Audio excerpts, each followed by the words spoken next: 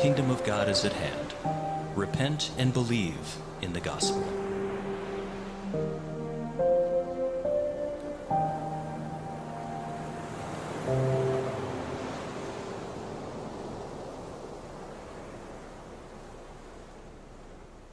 Well, it's good to see all of your faces this morning. I assume you're smiling, and I'm glad that you are here. I'm glad to be in God's house. What a wonderful privilege it is to sing about the greatness of our God. Let me start off a little differently than we normally start our sermon this morning, and I'd like to start by us all together reciting the Lord's Prayer. So will you join me?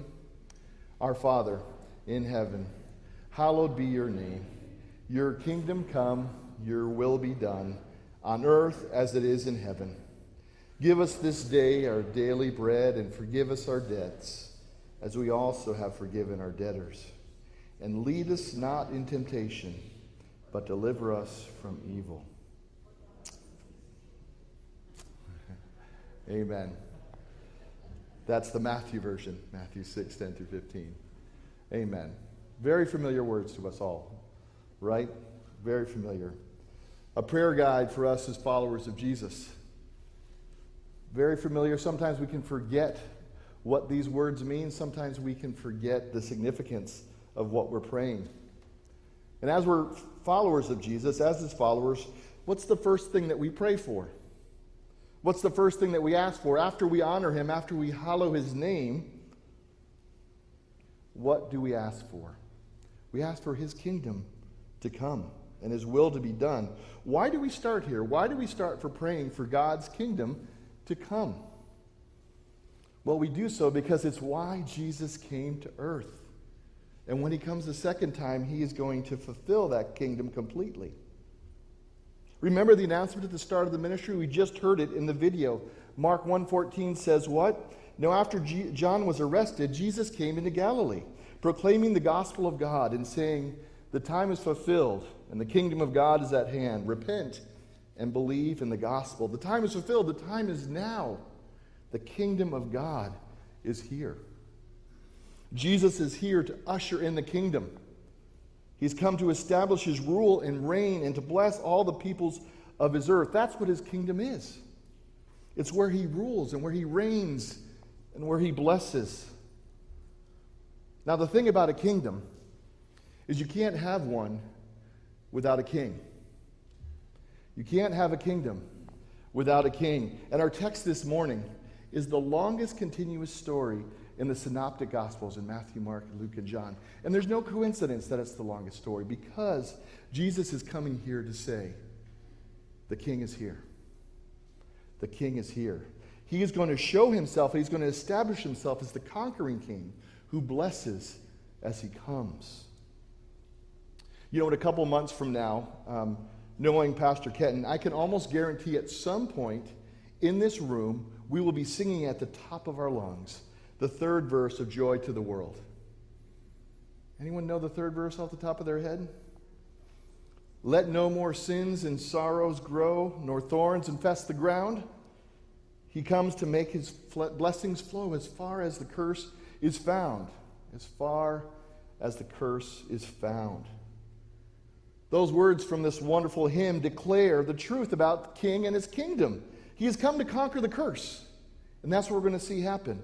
And he's come to make his blessings flow upon us. That's what he's announcing and acting upon in this chapter. We're going to see his complete rule and complete reign over this world. And we're going to get a small taste of the blessings that he's preparing to shower on humanity. So, Chapel Street Church family, let's open our hearts this morning to see this king, to see who he really is, and to hear what he is calling us to do today. And let's pray for the courage to follow him where he leads us. So if you have your Bibles, please turn to Mark chapter 5. And while you're turning there, let's remember the context. Now, our setting is the Sea of Galilee.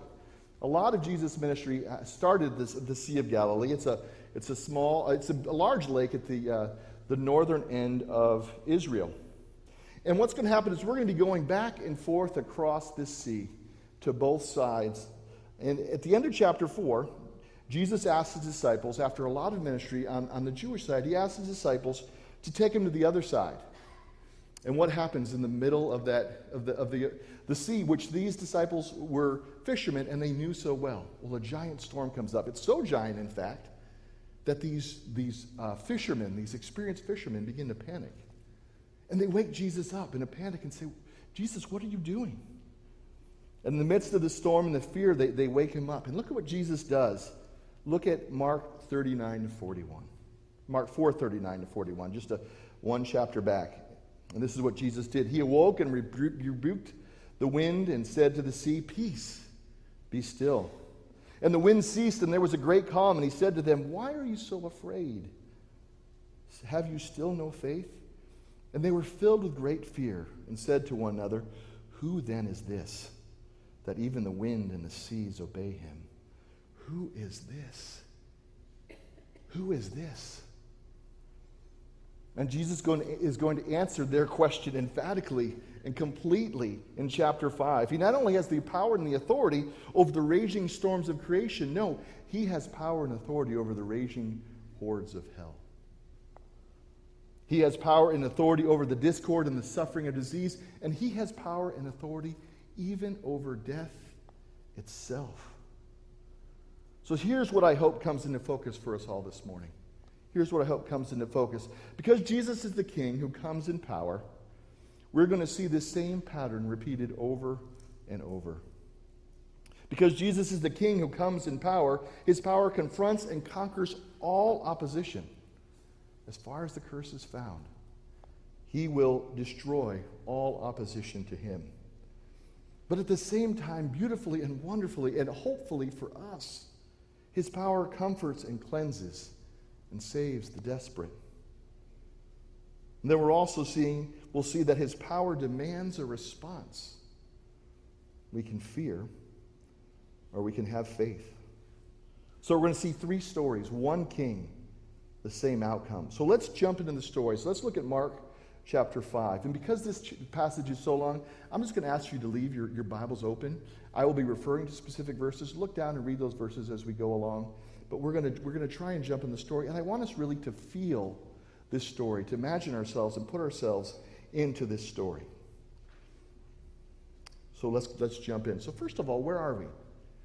Well, we are on the other side of the lake. We're on the east side of the lake. Jesus has gone across. The storm has been miraculously subdued, and we're on the other side of the lake. And you could say this is the wrong side of the tracks. This is a place where the Jewish people are commingling with the Gentile people. That's where unclean animals were produced, and there was probably some Jewish people who were producing these unclean animals. They were being eaten. This was a place that was unsavory and unclean to any Jewish person of the day. And yet Jesus went there. Why? Why? To make his blessings flow as far as the curse is found. The other side of the Sea of Galilee deserves to hear about God's kingdom. And he's going to demonstrate his power to rescue and regenerate the desperate and the tormented, even if it's just one seemingly insignificant soul. Jesus is giving his heart away as a king. So let's see what happens. Look at verse 2. Right as they step off the boat, they're confronted by a wild man, by a maniac. And look how he's described. Look at how he's described, verse 2 after. He has an unclean spirit. He was possessed and he was under the control of demons. He lived out in the tombs. No one could bind him. No one could control him. He was out of control. He was sleepless and tormented. Day and night he would scream and bellow, and he would actually mutilate himself in his agony. According to Jewish law, he was a 4-time loser when it came to being unclean. He had an unclean spirit. He lived in a cemetery. He lived among the Gentiles, and he lived within sight of pigs. He was as desperate and tormented and outcast as you could get. And his primary tormentors were demons. Talk about a curse. One commentator described him as being tormented by the focused powers of hell. Well, speaking of hell, I think it's important for us to take a moment and unpack this idea of what Satan and demons are in the Bible. I love what C.S. Lewis writes at the beginning of the Screwtape Letters. He gives this quote when it comes to how we should think about demons, or how we should not think about demons. There are two equal and opposite errors into which our race falls about the devils. One is to disbelieve in their existence, and the other is to believe and feel an excessive and unhealthy interest in them. They themselves are equally pleased by both errors and hail a materialist and a magician in the same delight. So we must be careful when we consider demons, right? We're not to disregard them, but we're not to give them too much regard. So what do we do with this Satan and his demons? Well, we need to view them like Jesus does, and we need to understand what the Bible has to say about them. So really quickly, let's talk about Satan. Jesus believes Satan is real. The Hebrew word for Satan means adversary or opponent. We know from Scripture that he fell from heaven in pride, and now he stands against God's person and purposes in the world. He's been granted power in the earth. John 5:19 says that the whole world is under the control of the evil one. Jesus himself calls him the prince of the world in John 12. But through the cross, he is defeated, and he is desperate. He knows his fate, and he hates humanity, and he wants people to join him in everlasting torment. And while he's the ultimate opponent to God and the demons do his bidding, I want you to hear this. He is not equal with God. He is a created, finite being. He is a liar, he is a mocker, and he is a destroyer. And Jesus, the conquering, blessing King, has come to oppose the opposer and destroy the destroyer. And look how Jesus confronts and conquers the opposition of Satan's minions, the demons. Look at verses 6 through 12. First, we see the demons, what do? They acknowledge him. They say his title. They know his power. They know who he is. They're also honest with him. They speak very clearly and quickly and tell him the truth. They answer truthfully. They know his position. And they plead and they beg with Jesus. They know his power. And ultimately, they can't even abide in his presence. They know his perfection and his purity.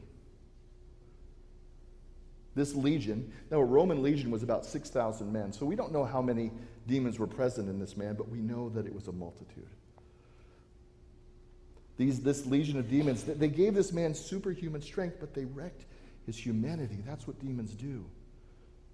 But what does Jesus do? He makes the demons bow and cower in his presence. And the funny thing is, the confrontation is really over before it begins, right? How does it end? With just mere words. He sends the legions of demons into a nearby herd of pigs, and the pigs go over a cliff. Now, what a scene. We read those words, but think about that scene. 2,000 pigs go over a cliff because Jesus said, be gone.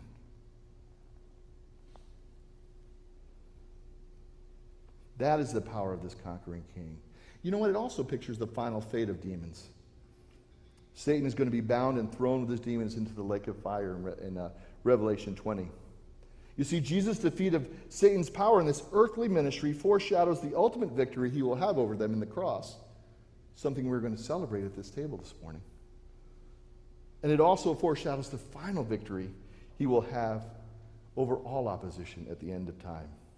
Speaking of what happens at the end of time, if you would just turn real quick with me to Revelation 19, to the back of your Bibles. Now, the book of Revelation does has this building through the whole book where opposition to God and his purposes and his ways grows and grows and grows and becomes bigger and bigger. Both human and demonic power become really huge by this point in Revelation 19. And we have a climax when the opposers are going to oppose God, and they are going to come, they've come to defeat him, right? But look at what happens. Look at what happens at this climactic battle at the end of time when there's the final opposition to Jesus and his authority. Look at verse 19. And I saw the beast and the kings of the earth with their armies gathered to make war against him who was sitting on the horse and against his army. The king and the beast are the greatest opposers there ever has been in history, there ever will be. And then look at verse 20. And the beast was captured, and with it the false prophet, who in the present had done the signs of which he had deceived those who had received the mark of the beast, and we can go on. Folks, the battle is over between verses. There's no mention. Nothing happened. I had a professor in seminary who described it this way. He went up to the board and he spent a couple minutes going through the whole book of Revelation, explaining how big and how powerful that this opposition had become in the world. And he said, all Jesus does is go like this. And he put a little tiny speck on the whiteboard. And he said, Jesus comes, and the greatest power on earth, all the demonic power combined, and he goes, poof. That's the Jesus of Mark 5. That's the Jesus that we were singing about today. We were talking about his greatness. And talking about his greatness, let's get a picture of this Jesus. Look at Revelation 11. Just look a couple verses beforehand. And look at this description of who Jesus is. This is the Jesus of Mark 5. This is the Jesus that we worship today. Then I saw the heaven open, and behold, a white horse. And the one sitting on it is called Faithful and True. And in his righteousness he judges and makes war. His eyes are like a flame of fire, and on his head are many diadems, that's crowns. And he has a name written that no one knows but himself, and he is clothed in a robe dipped in blood, and the name upon which he is called the Word of God. Skip down to verse 15. From his mouth comes a sharp sword for which he will strike down the nations, and he will rule them with a rod of iron. He will tread the winepress of the fury of the wrath of God Almighty. And on his robe and on his thigh he has a name written, King of Kings and Lord of Lords. That is a picture of Jesus today, right now. And what we see here is a foreshadowing, is an ushering in of his kingdom. He's saying, look, my disciples, I have complete control. As far as the curse is found, I have come to turn it around. He is conquering. He has conquered. He is conquering, and he will forever conquer. But also, let's not forget, he's come to conquer all opposition. At the same time, he's come to comfort and to cleanse and to save. Look at verse 15. Now the herdsmen were terrified. They ran back to the village, and they come back with the villagers, and they find the raving, maniacal man who had tormented them. They find him in this condition. Look at verse 15. He's sitting. He's in complete control. He's clothed. His shame is covered. He's in his right mind. He had been made right. And what a picture of what Jesus does for us all, isn't it? We're lost. We're tormented. We're ashamed. And in his mercy, he cleanses us. He makes us right, and he takes control. And Jesus did what no one could do or what no one could believe could be done. You see, not only does he calm the raging storms of the sea, he conquers the raging hordes of demons and a rescued and restored man by his power. The King has come. And brothers and sisters, if Jesus can do this, he can calm any storm and conquer any power in your life today. Hear that. But remember the pattern we talked about. Jesus comes in power, and that means that he demands a response. Let's notice the different responses that Jesus receives here. First from the frightened, onlooking villagers, and then from this restored man. Well, what did the villagers do? Well, the herdsmen saw the pigs go over the cliff, and they run away in fear. And they come back, and they see the man in his right mind, and they're afraid again. What do? They beg him to leave. Well, it's good that we pause here and ask the question, why? Well, let's be fair. I think there's a healthy reflexive fear, right, of seeing the seemingly impossible happen right before their eyes. I'm talking about the man being restored, but also the pigs going over the cliff. That's a pretty big picture to take in. But at the same time, their concerns were self-centered. You see, if he can do that, what might he do to me? This man has cost me too much already. I don't want to lose anything else. This isn't worth it. Jesus, I can't have you around. Self-preservation is their primary motivation. So they politely ask this conquering, blessing king to go. They were afraid. They were afraid of a man possessed by demons who tormented him, but they were more afraid of Jesus, the man who freed them from the tormentor.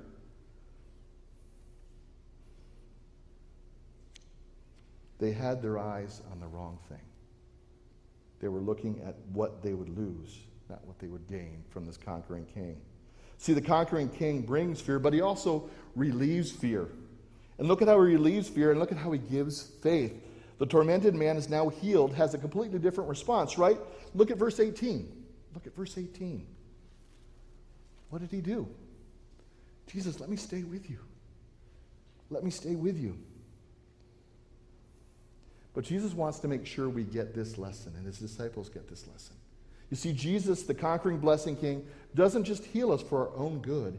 He heals us for his sake. He wants his healed people to help grow his kingdom. So anyone who's been touched, anyone who's been changed by the conquering king, isn't just saved. No, they are sent. We're not just saved when Jesus touches us. We are sent. This was true of the man with unclean spirits, right? Look at verse 19.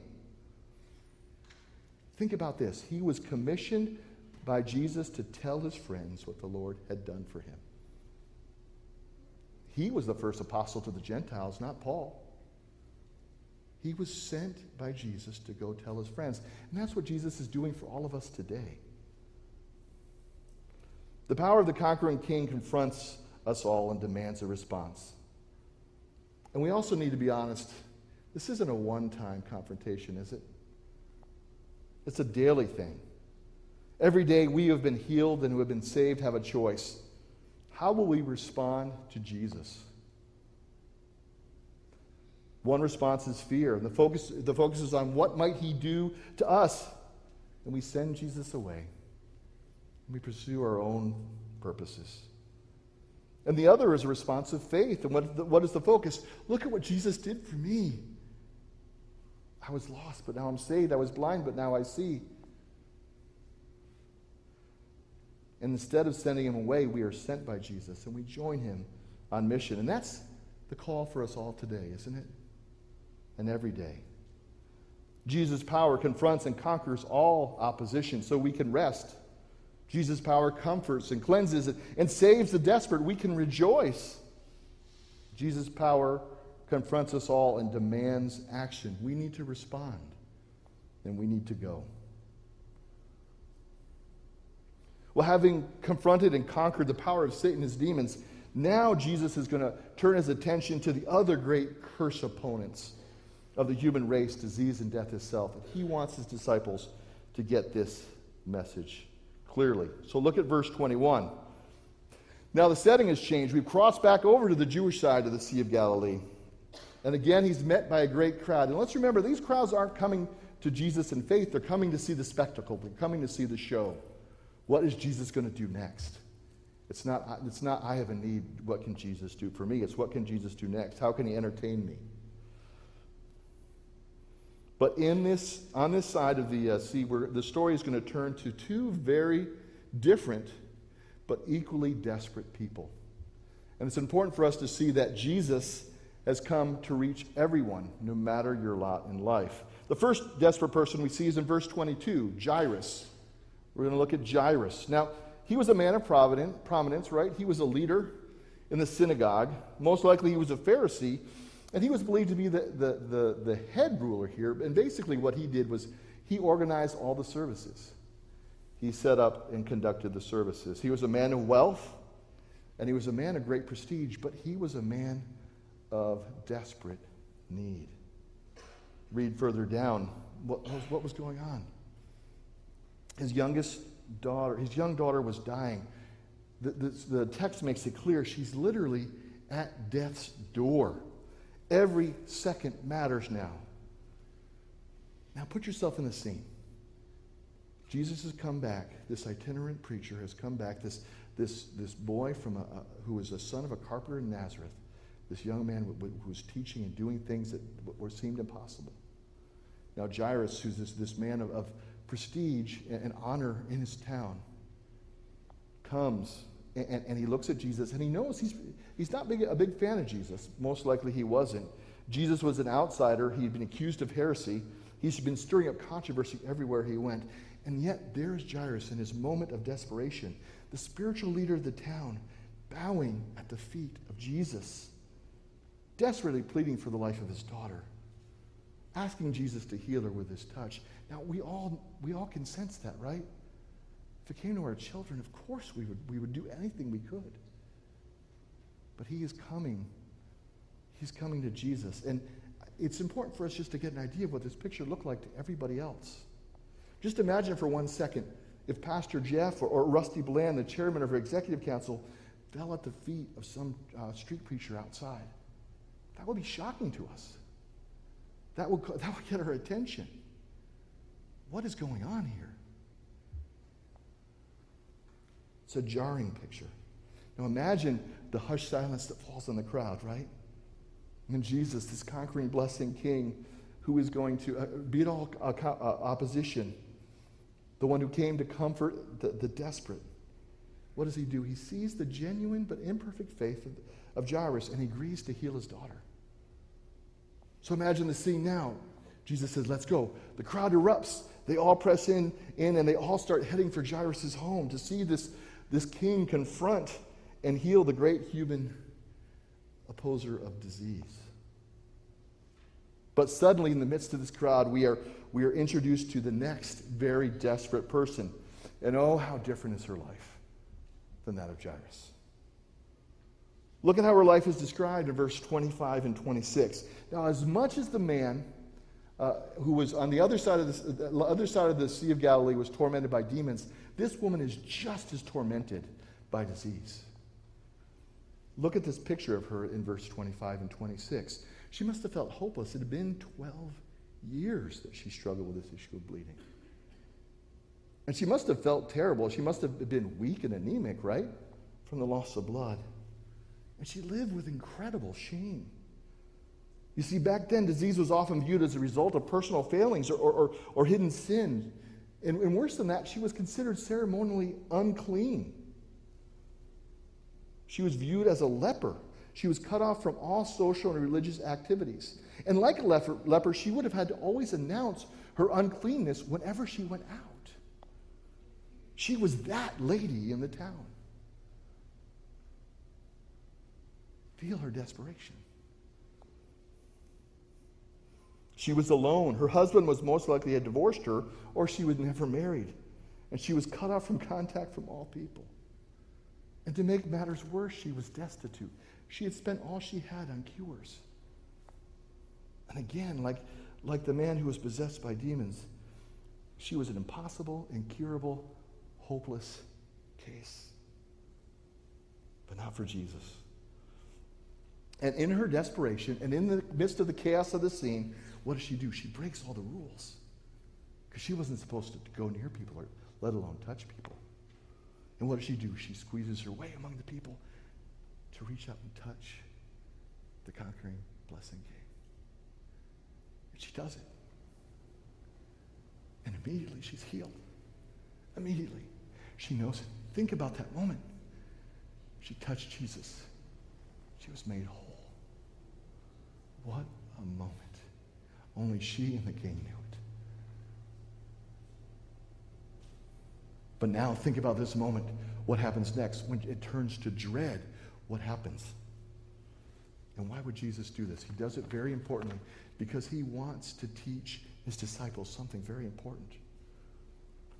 What happens? He says, "Who touched my garments? Who touched my garments?" Now, all of a sudden, the joy would have turned to dread because she knew she was going to be found out, right?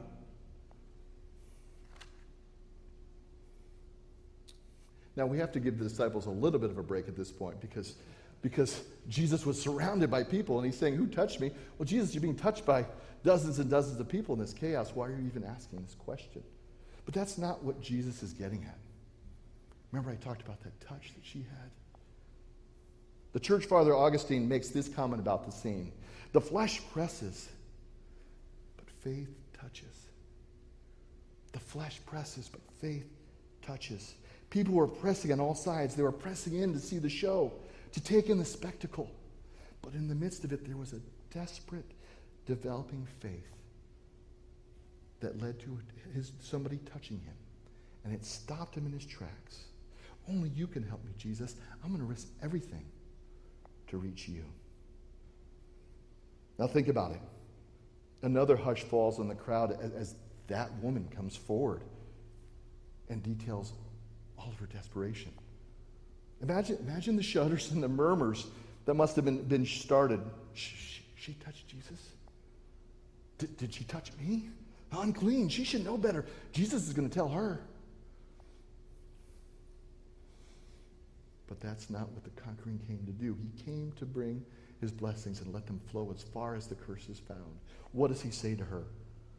Look at Mark 4:34. Daughter, welcome to the family. Daughter, your faith has made you well. Go in peace and be healed of your disease. Your faith has made you well. She had been made well. The Greek word here means that she has been made physically and spiritually well. She had been healed. So what made her well? This is important for us to stop and consider. It wasn't exactly her faith. Faith doesn't do the healing. The object of her faith did that, right? She'd been fully healed and restored by this conquering, blessing king. You see, sincere faith is the conduit by which God has chosen to bring a healing to all desperate people. Let me say that again. Sincere faith is the conduit by which God has chosen to bring healing to all desperate people. May we never trust in our own faith more than we trust in the object of our faith, Jesus Christ. Her torment is over.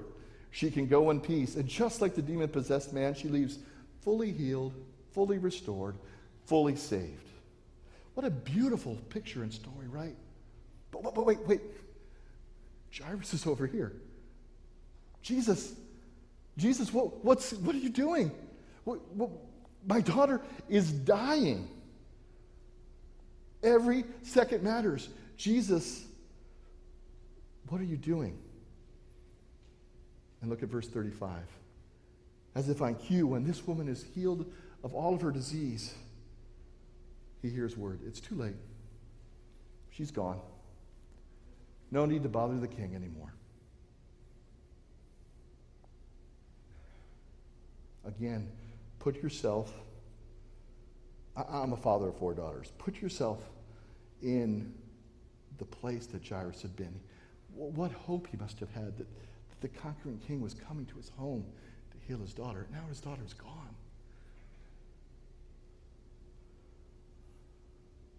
All's lost and it's over. And in that moment, there's no sense of time. What do we see? Verse 36, Jesus looks him right in the eye and says what? But overhearing what they said, Jesus said to the ruler of the synagogue, do not fear, only believe. What a word from the conquering king who has come to bless us all. What a word. Do not fear, only believe. The king had other plans. He was about to display his power over the final great opponent, death itself. He wanted his disciples to see this and get it, that he had come to end death. He's not going to just show how great he is. He's going to bless and comfort Jairus in ways that he never thought possible. So again, continuing in verse 30, what does Jesus do? He stops the crowd and he takes his inner circle, and Jairus and they head to the house alone, right? But again, we walk into another big commotion. There's professional mourners at the home. Their Jewish law required that you would have at least 2 mourners and 1 flutist come to your home at the time of a death. We don't know all the reasons why, but it was meant to indicate that there was somebody who had passed. And what were they doing? They would be playing their instruments loudly. They would be wailing and crying. See, these folks were professionals when it came to death. They knew when somebody was dead, right? But Jesus was going to change their mind. Look at verse 39. Jesus confronts them and he questions them. He says, she's not dead, she's sleeping. Why are you mourning? Now, like the disciples in the crowd, we probably need to give these folks a little bit of a room here. Again, they had been around death. That was their profession, right? But they didn't understand the power and the blessings that come from this king. It's important to know that Jesus wasn't saying, hey, she's alive. He's not saying she's alive. She was dead. But he was pointing to something much more deeper and much more important. Real death is the separation of the soul from God. Let me say that again. Real death is the separation of the soul from God, not just the body from the soul. And she was not separate from God. Jesus was there. Jesus was there. She was not lost. She would be raised from the dead, not just healed from disease. Continuing in verse 40. So knowing the mourners had lacked faith, Jesus sends them out, and in verse 41 captures what he did.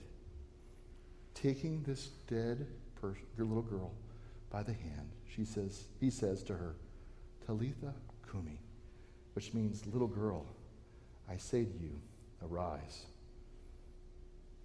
And immediately, just like the demon-possessed man and the disease-suffering woman, she is restored. And they are amazed. And in this longest story portion in the Gospels, we have this culmination of 4 scenes, including the storm. 4 great cursed opponents are conquered and confronted. Disease and demons, disease and death. The disciples are saved from the storm. 3 people are saved and healed and restored. Much fear is produced.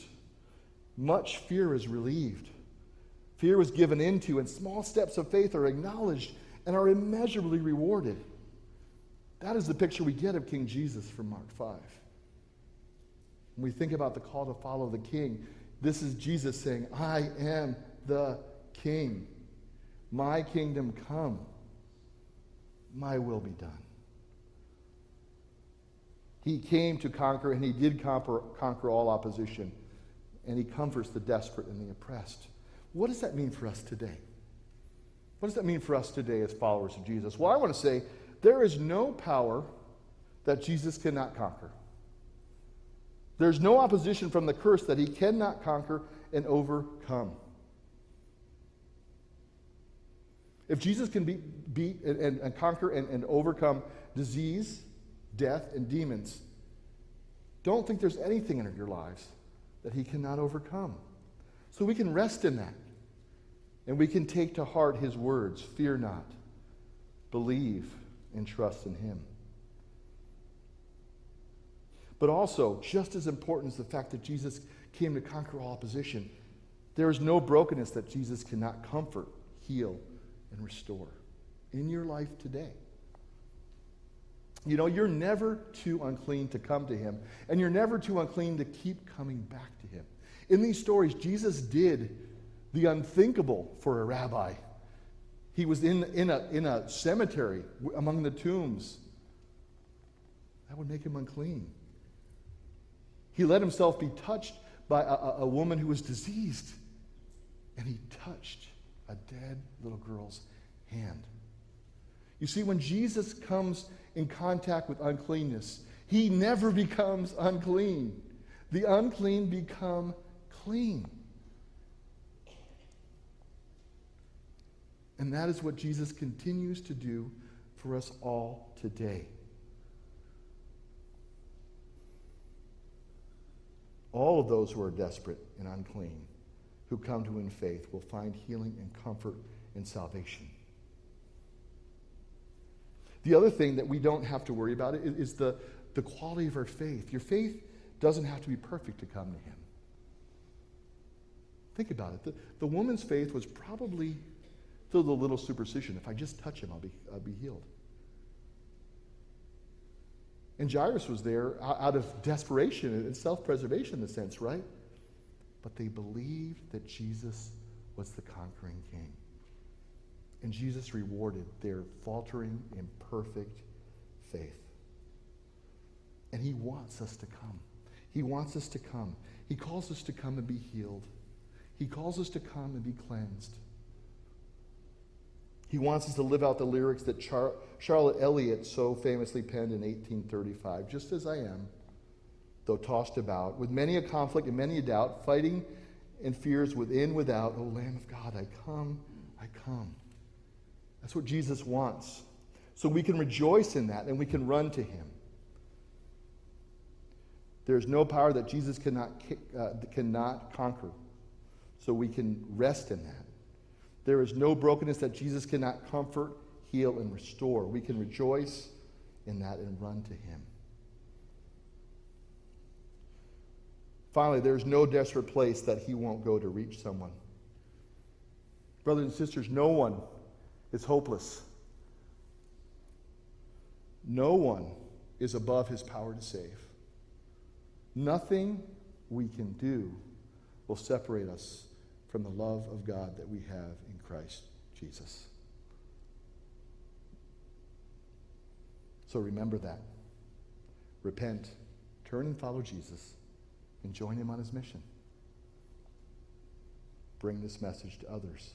The conquering king has come in power. He has established his kingdom, and his blessings flow as far as the curse is found. It has come, and it is coming. He inaugurated his kingdom in his first visit on earth, and he will finish it when he comes again. We heard the future of the conquering king, right, in Revelation 19, how he's going to destroy all opposition. Now hear the blessings of that same king that he will bring to his people in Revelation 21, 3 through 4. It says this, "Behold, the dwelling place of God is with man, and he will dwell with them, and they will be his people, and God himself will be with them as their God. He will wipe away every tear from their eyes, and death shall be no more. Neither shall there be mourning, nor crying, nor pain any more, for the former things have passed away." One day Jesus will conquer all opposition for good, and one day Jesus will bring perfect comfort and complete salvation to his people. That is my hope through my faith in Jesus, and that is your hope through your faith in Jesus. But one last thing I want to make sure we consider. We live in this delay, just like Jairus, don't we? We're all desperate. We've seen Jesus' conquering power, but it's not kept us from pain and suffering. Jairus' daughter was saved, but she would eventually die, and so would Jairus, right? What do we do with this? September 15th marked the one-year anniversary that my family lost my youngest sister, Catherine, to cancer. She was 46, and she left behind 4 adopted daughters and a loving husband. She died a horrific death. Horrific. But she died well. She pointed others to the kingdom. And during her funeral, my mom, who like Jairus, had lost her daughter, said this. My mom, at the time that she shared, at the end of her sharing, she said, "I am looking forward to the time when we can see each other face to face again, because he lives and has said, I am the resurrection and the life." That's what Jesus was acting out in Mark 5. I am the resurrection and life. And I know that this is a short space in time, and soon and very soon we will see each other again. I love you forever, Mom. My mom's pain at losing her youngest daughter way too early has not subsided, and it's something that's going to scar her until she's called home.